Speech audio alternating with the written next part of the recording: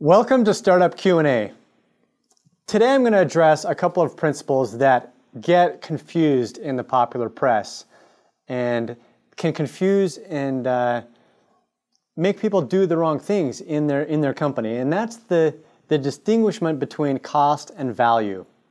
Oftentimes I hear entrepreneurs say, or you see this a lot on shows like Shark Tank, where they say, I spent $50,000 to build this product or develop this company. So therefore, I want to sell it and it's worth $50,000 because that's what I spent to make it. And those people aren't understanding the difference between cost and value.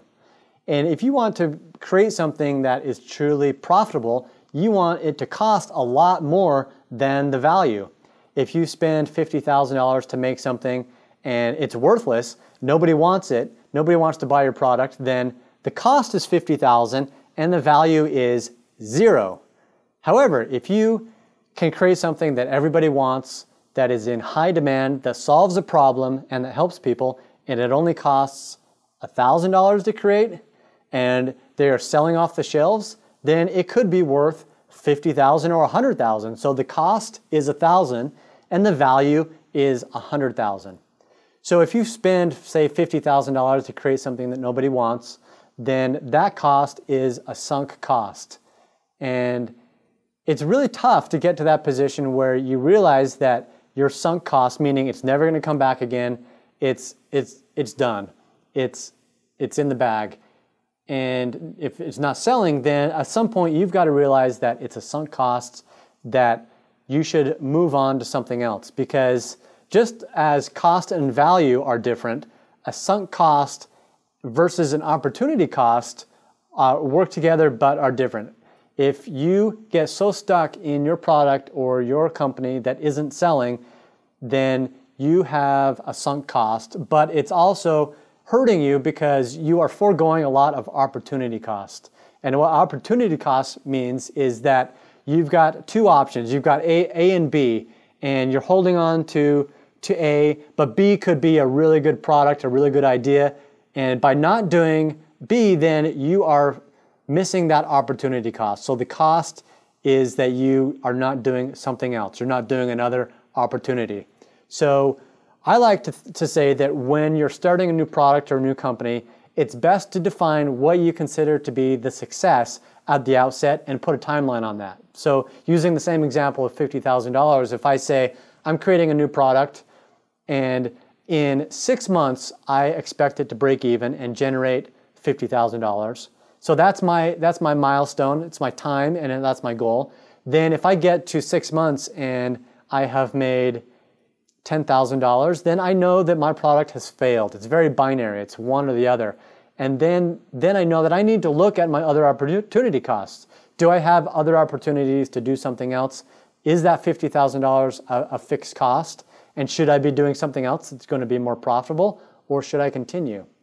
And by outlining that at the very beginning, it allows us to be a lot more subjective. If you just start a product or start a company and just start out without any milestone, then it's hard to be subjective and it's hard to know what the opportunity costs are if you've got sunk costs, because you're in the middle of it and you're always thinking next month's going to be better. We're going to make more money next month.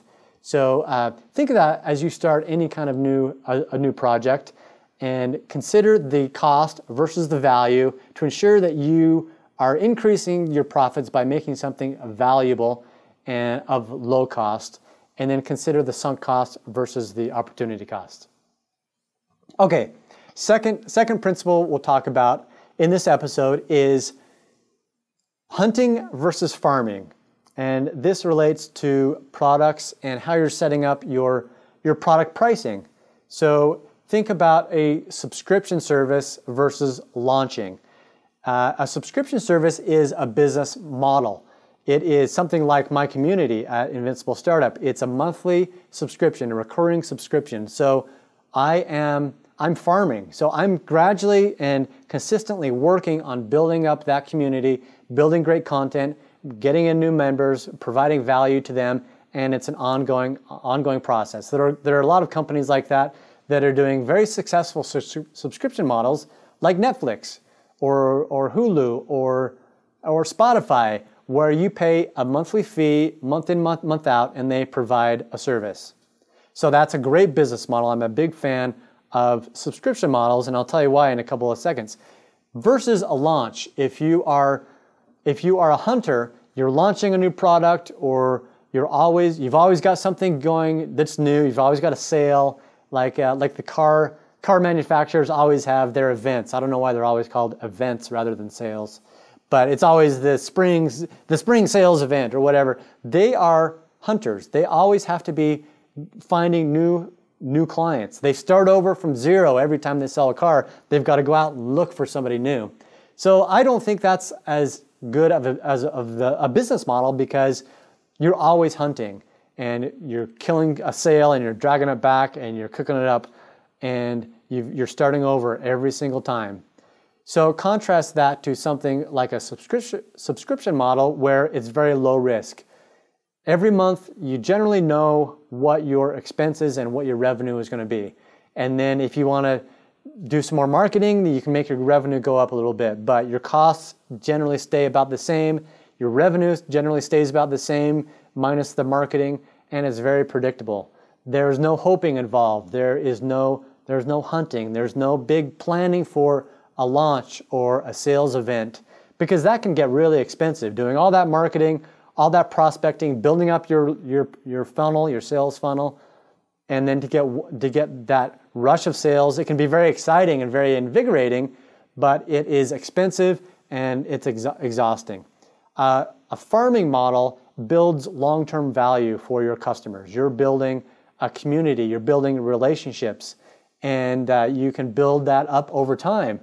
And then if you do have another product to sell, then you've got a whole community and you've already got those relationships. So that is hunting versus farming.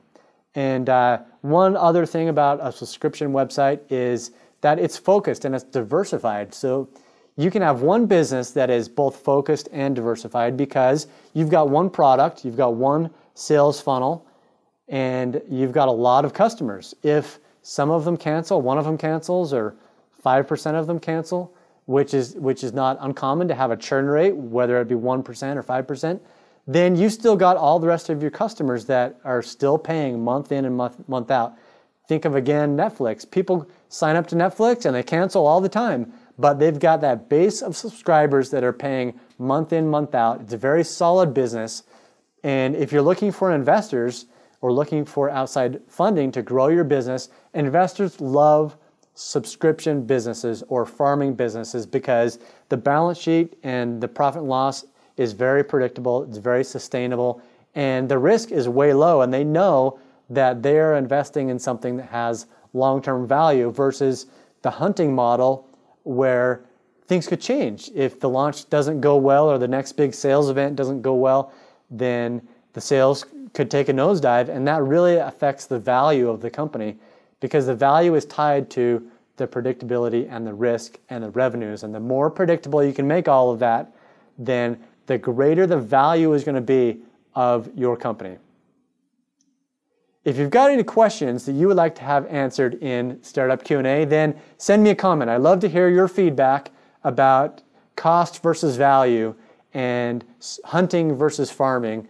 Let me know. Let's talk about it. And if you're a member of the Invincible Startup community, then we can talk more in depth about how this can apply to your business and how you can take some of the hunting out of your business and make it more farming. So until next time, thanks a lot, you guys. Ciao.